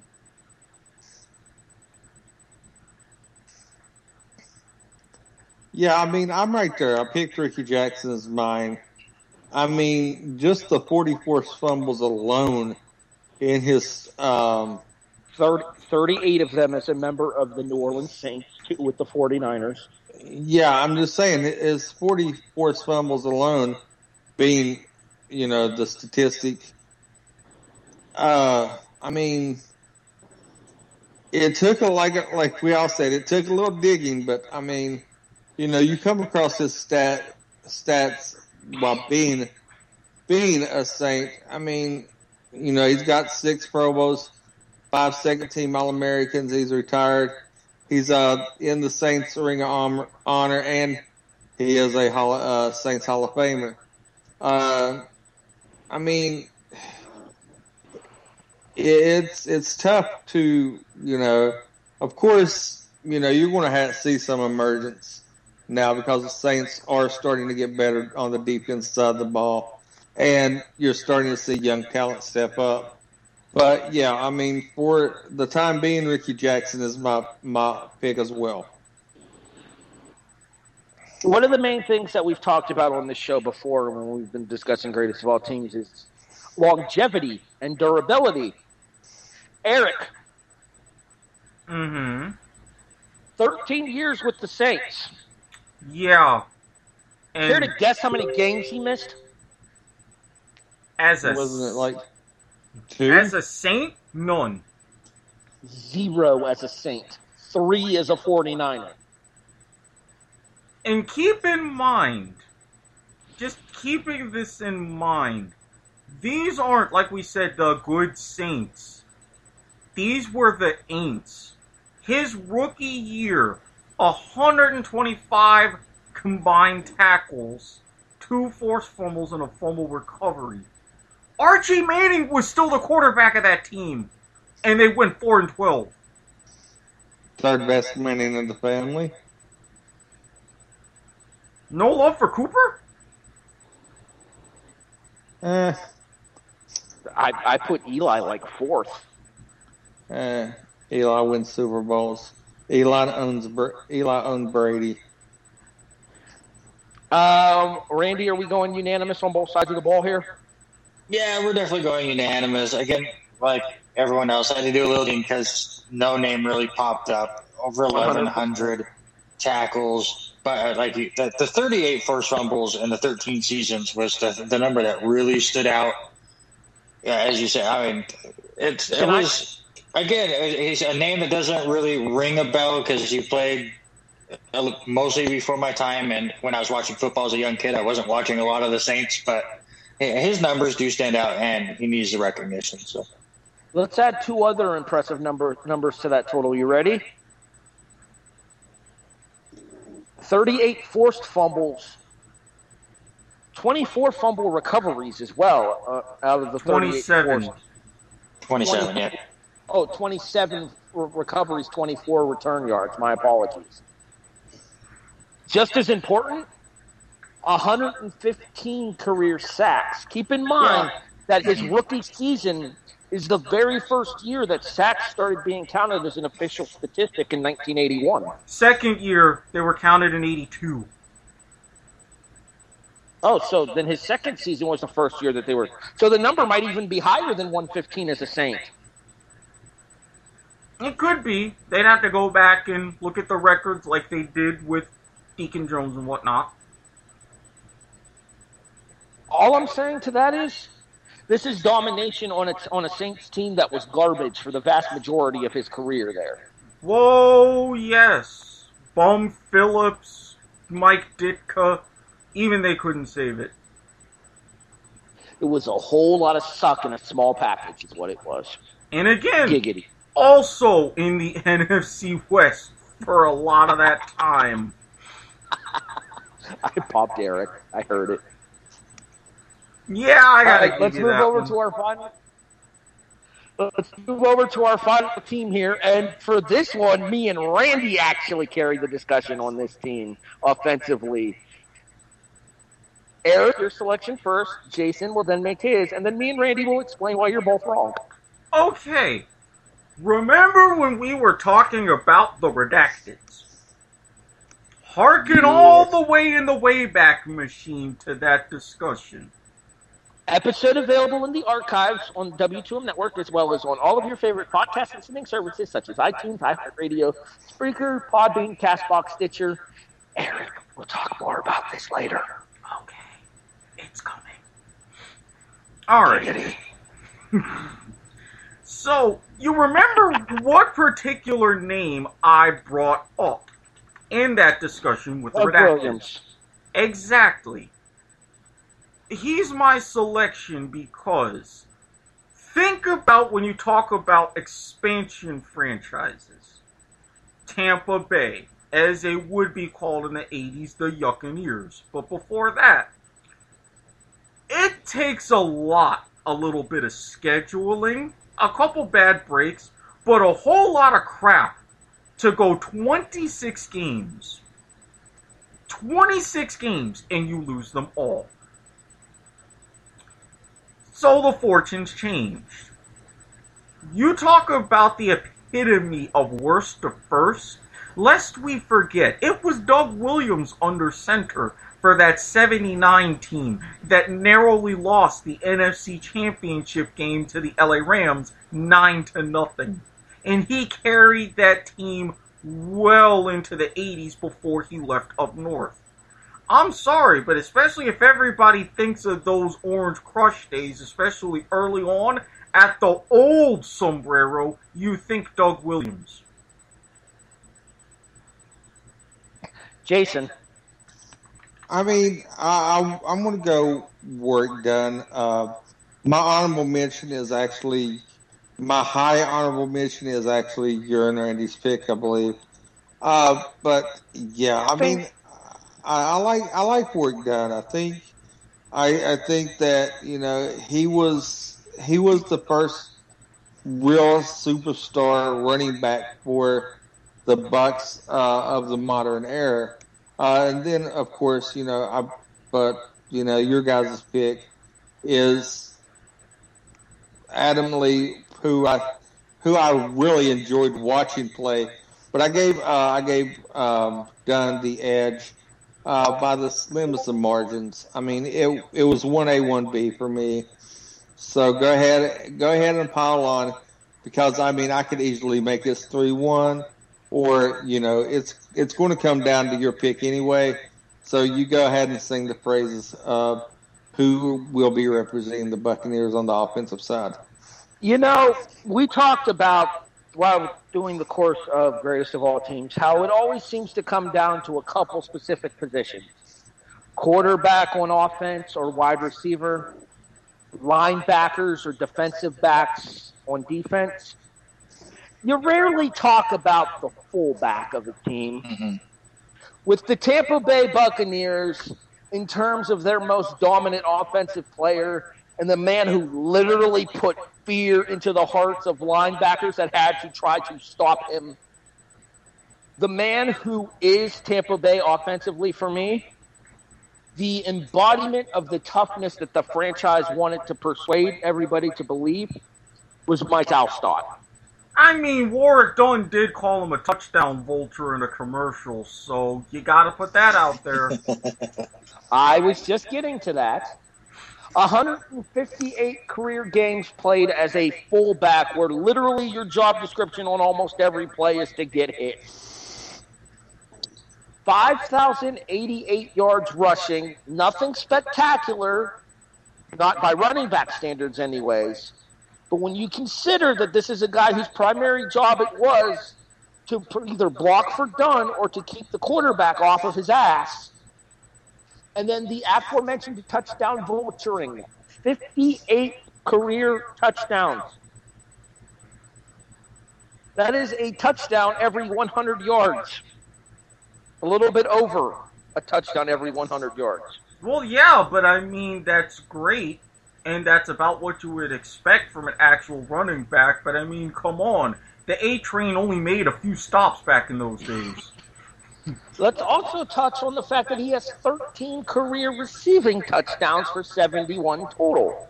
So not only could Alstott walk, not only could Alstott run people over, Alstott had hands too. Okay, timeout. I'm not going to take... Wait, real quick. In the modern NFL era, the fullback position has all but disappeared. Mm-hmm. But if you are looking for the embodiment of it in the 90s and the early 2000s, it was Mike Alstott in Tampa Bay. Go ahead, Eric. Okay, argue your point. Well, I'm not taking away from the fact that especially those receiving touchdowns were very valuable. But let's look at those quarterbacks, Brad Johnson and Sean King. Brad Johnson threw a 3-yard touchdown pass to himself. He didn't throw a lot, but random people get them. Maybe it's because they were so focused on the running back that Alstott just had to show the hands in order to catch the passes, Randy. Yeah, I mean, absolutely. And I think that's what, if I was a a safety or a corner they do a little screen pass to Allstott, I'd get out of the way. But I'm not going to try to do an open field tackle on Mike Allstott if I'm a little cornerback. That's for sure. Yeah, to me, Tampa Bay was another one that was really, really tough.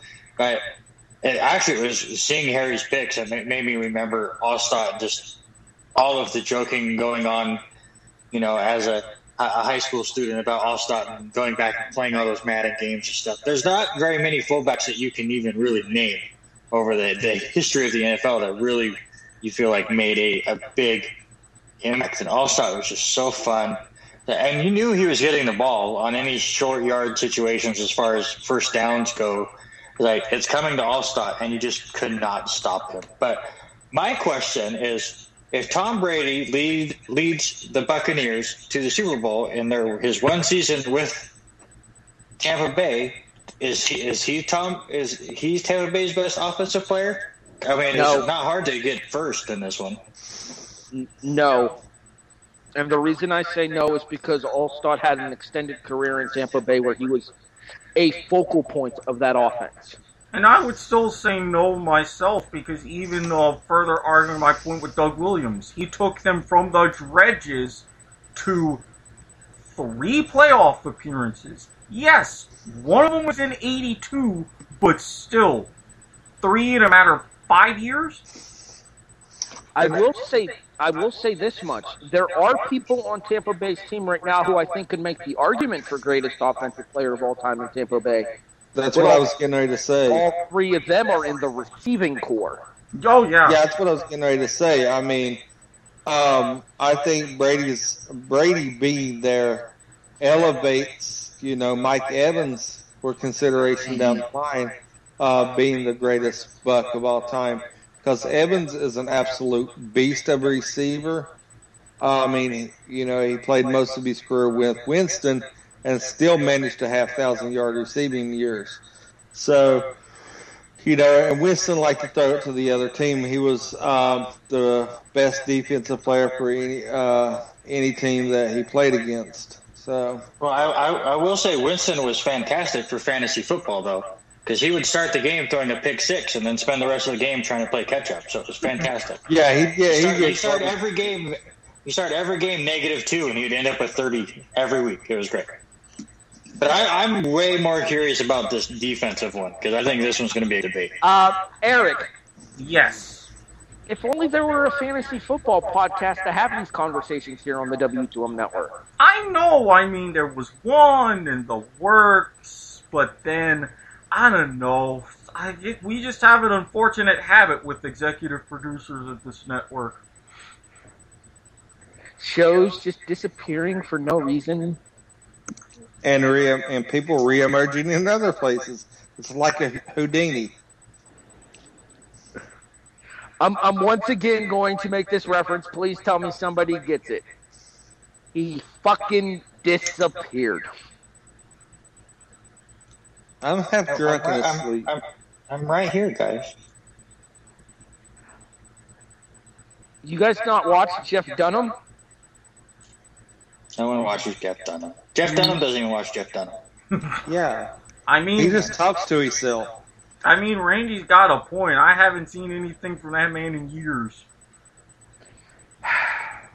Shout out to Jeff Dunham if he ever listens. All right, let's get Harry, like I said, Northern Irishman playing Airport CEO. Shout out to Conflict Nerd on YouTube.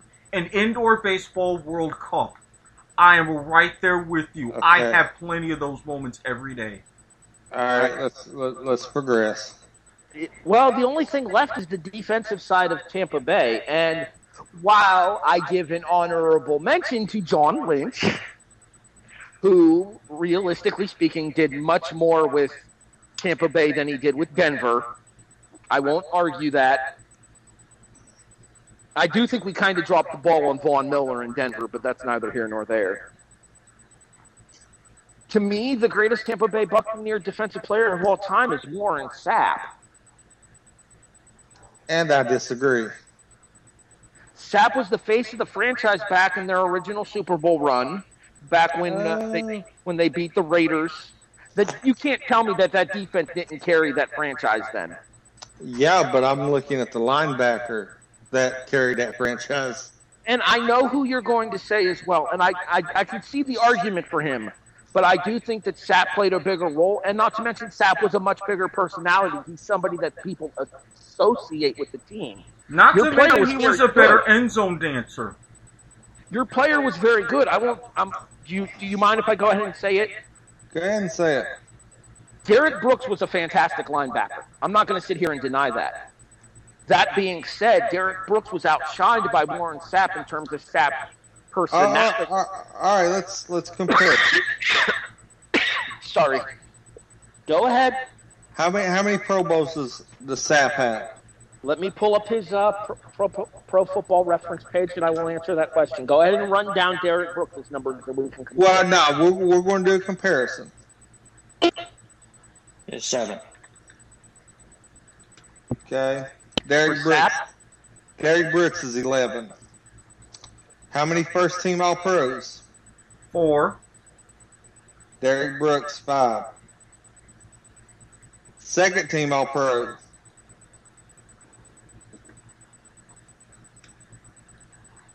Sapp is 2. Derek Brooks is 4. Defensive Player of the Year for Warren Sapp. 99. 1-1 for Derek Brooks. Derek Brooks won it in 02. 100th anniversary team. I don't see Warren Sapp on there, but I do see Derek Brooks. Okay, see, you're looking at this from a purely speculative thing in terms of the anniversary team. No, because the positions that they played.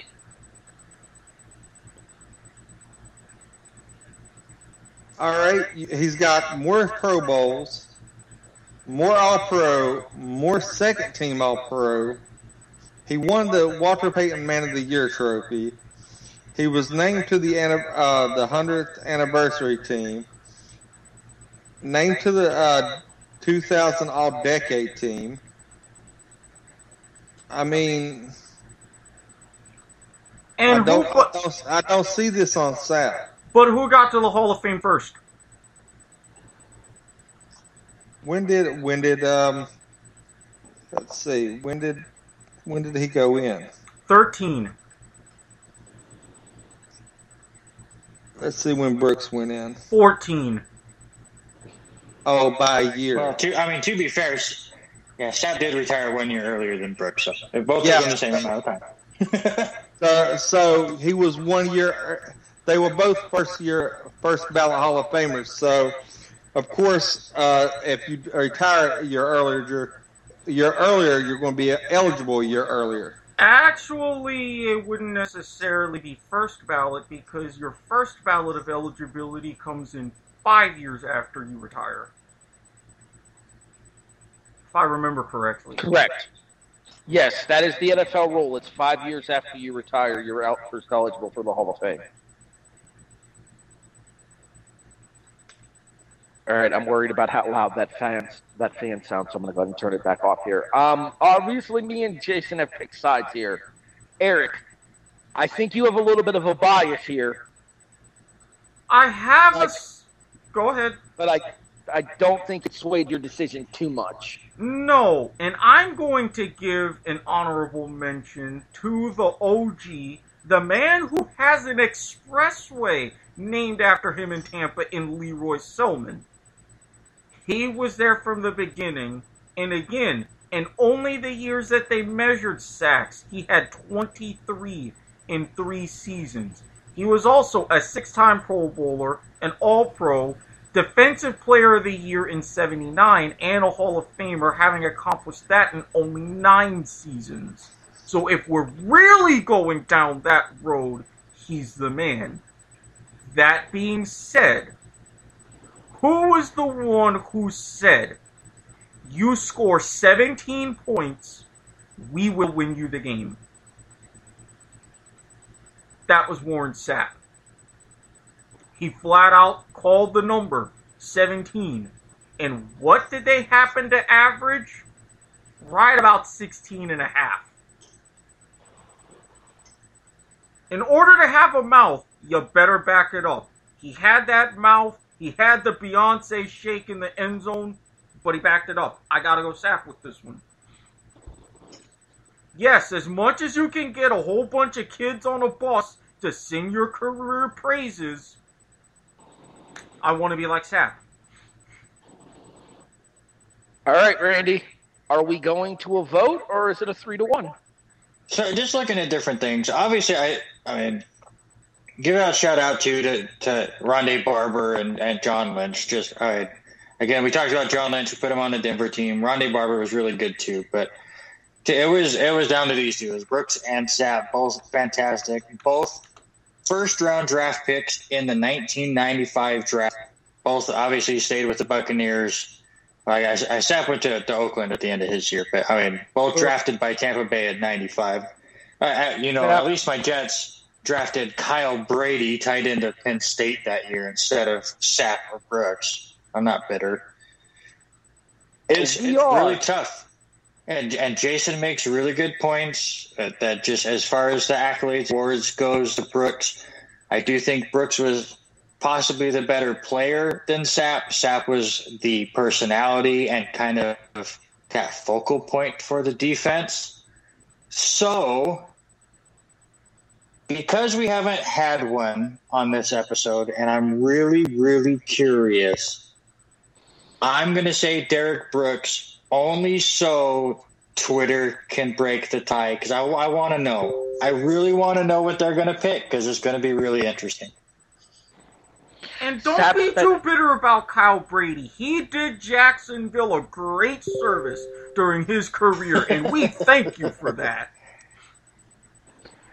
Hey, pop quiz, who is the number one pick in the 1995 draft? Because I forgot about this till I looked it up, and it makes me laugh still. Isn't it Kajana Carter? It is. And that looked really good for Cincinnati.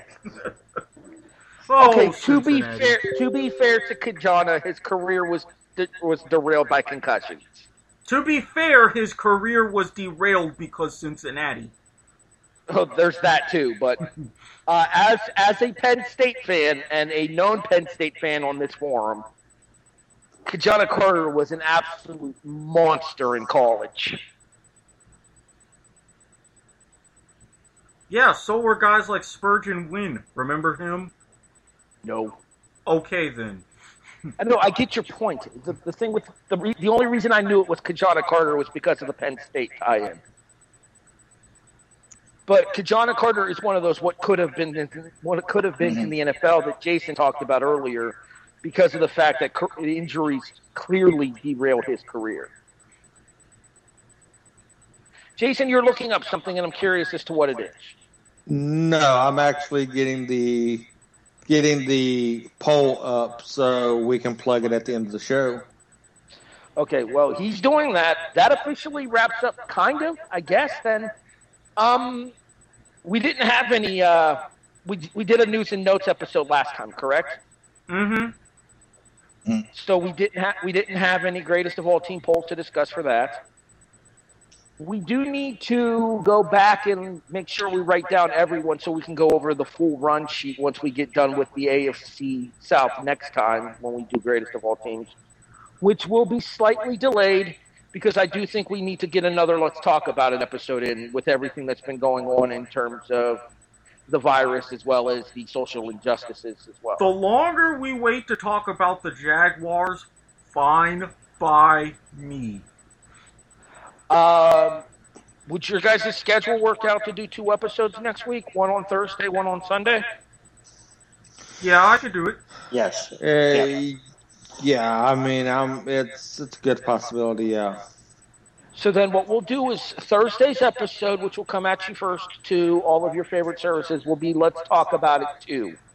And that'll be our in-depth discussion of everything that's been going on with COVID-19, and we'll talk about the news stories that Eric pulled from the desk for this week's episode. We'll talk about everything going on in terms of the social injustice movement, and a lot of that will have to do with one of the major news stories that Eric pulled from this week's episode as well, with everything going on in the Pac-12. And the American, and the Big Ten, potentially the SEC. Basically, it's player unionization in order to get equal footing for all athletes. Hey, Northwestern! Hope you're taking notes. This is how you should have done it.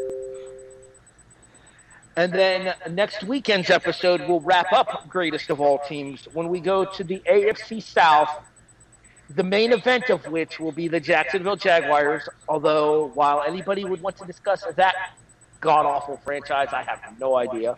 Then why do you think you call it a main event? That's insulting to main events everywhere. I'm waiting for a hashtag 10-3 comment here. I know it's coming. Well, obviously, but you can't set it up for that. But I mean, hey, again, you have moments where you beat playoff teams, and then you had moments where you could have beaten other playoff teams if it weren't for Frank fucking Wycheck, and God, I'm still so bitter. See, this is why we usually let Erik drink, because bitter Erik is not fun Erik. No, and this is why I asked to spike my delicious dragon fruit mango lemon perfect water beforehand, but someone said no. I feel like we proved with last week's episode that maybe alcohol isn't always our friend on this show. I disagree. I'm actually quite good when inebriated. Half the time you can't even tell. In fact, I bet to challenge our listeners to kind of guess which episodes I was drunk and which ones I wasn't. Jason, how long did this week's episode feel to you? It felt pretty long. I think we're right around an hour and 45, so I think that's going to be my cue to wrap it up. Little bit after that, but continue. My point being that, Jason, where can people vote in the Warren Sapp and Derek Brooks discussion? You can find that poll on the at W2M Chairman Twitter account. Hopefully we share it across all platforms. If you do listen to this and you do have Twitter, feel free to share it after you vote to get the most votes in and prove Harry wrong. Where can people find you on Twitter specifically? They can't. I'm an enigma now. He's at Turkaglue822. Actually, I don't use that. I just use that to retweet stuff now. So then just talk to him on the W2M Chairman account. If you follow him, you could probably DM him. Slide into his DMs and talk football. I'll tell you to go fuck yourself. No, I won't do that. I'm still on vacation. I'm coming back. I'm a more mellow, laid back person. I'm not having any episodes or anything. So, I mean, I'm back. I'm centered. There's no episodes that's keeping me from doing shows anymore. No. I'm very conscious, and I'm here for the long haul. My subscription to those issues has been canceled, just for the record. Randy, where can people find you online? You can find me at Randy Isbelle, and also check out my other podcast, Chapter Select. The second part of Ghost of Tsushima will come out on Thursday, I believe, and you can check out that Twitter at chapter_select. Also, what's going to be happening sometime relatively soon is Randy's about to catch these hands in NBA Jam. A nail in the coffin! He's on fire! I'm pretty happy with the little arcade I'm building in my dining room. It looks nice. I'm not like a huge Teenage Mutant Ninja Turtle arcade guy. I have a couple of the games for my 360, but I wasn't big on the arcade game. But I do appreciate the NBA Jam arcade version. It brought back some flashbacks to many a quarter spent when I was a kid. Now, Harry, you have to remember, Randy's on a quest to have the best arcade in Idaho. Granted, the bar is very low, but damn it, you've got to appreciate him trying. I'll take whatever award I can get. You gotta question a state that calls itself a slut. I'm just saying.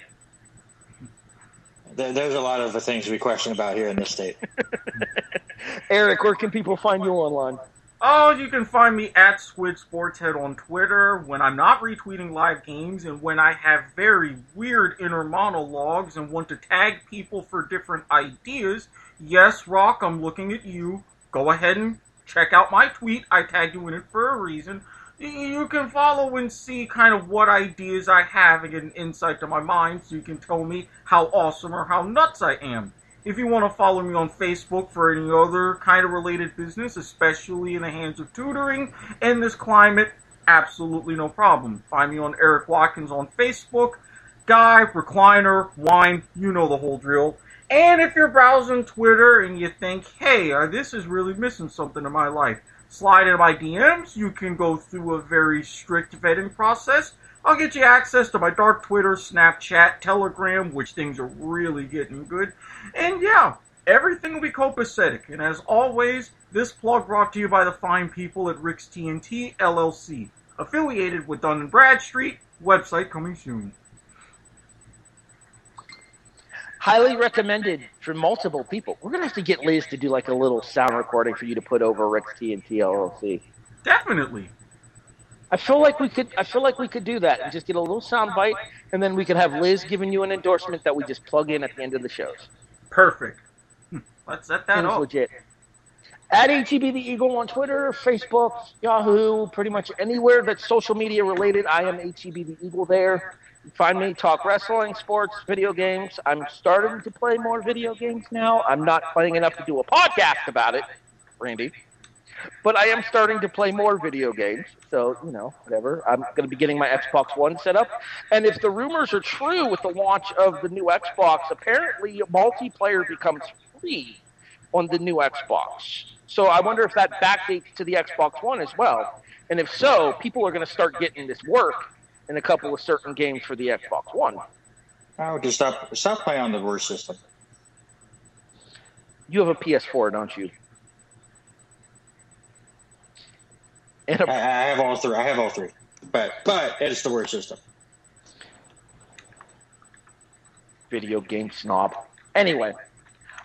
So you can find me at HEB the Eagle on all of the social media accounts. Harry Broadhurst on Facebook as well. Right now, the picture is me and my buddy Tom, who recently passed away. That will be changed back to a picture of me and my girlfriend shortly. But wrestling, sports, anything you guys want to talk, by all means, feel free to shoot me a message.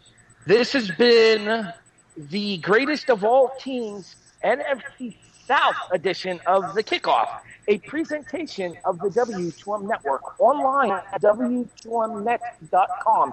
In addition, you can find us on all of your favorite podcast listening services: iTunes, iHeartRadio, Stitcher, Spreaker, Podbean, Castbox. Hey, Eric, guess what? Spotify is here. And you're my boy, Lou. Oh my God, that has to be our sign-off now, unless we're actually calling somebody dicks. No, there's a certain coach that's not even going to be worthy of my time. We're good. Well, there is another one that is worthy of our time. Gary Patterson. Don't be a dick. That works. Thanks for listening to this episode of The Kickoff, and we will catch you guys next week here on The Kickoff, a presentation of the W2M Network.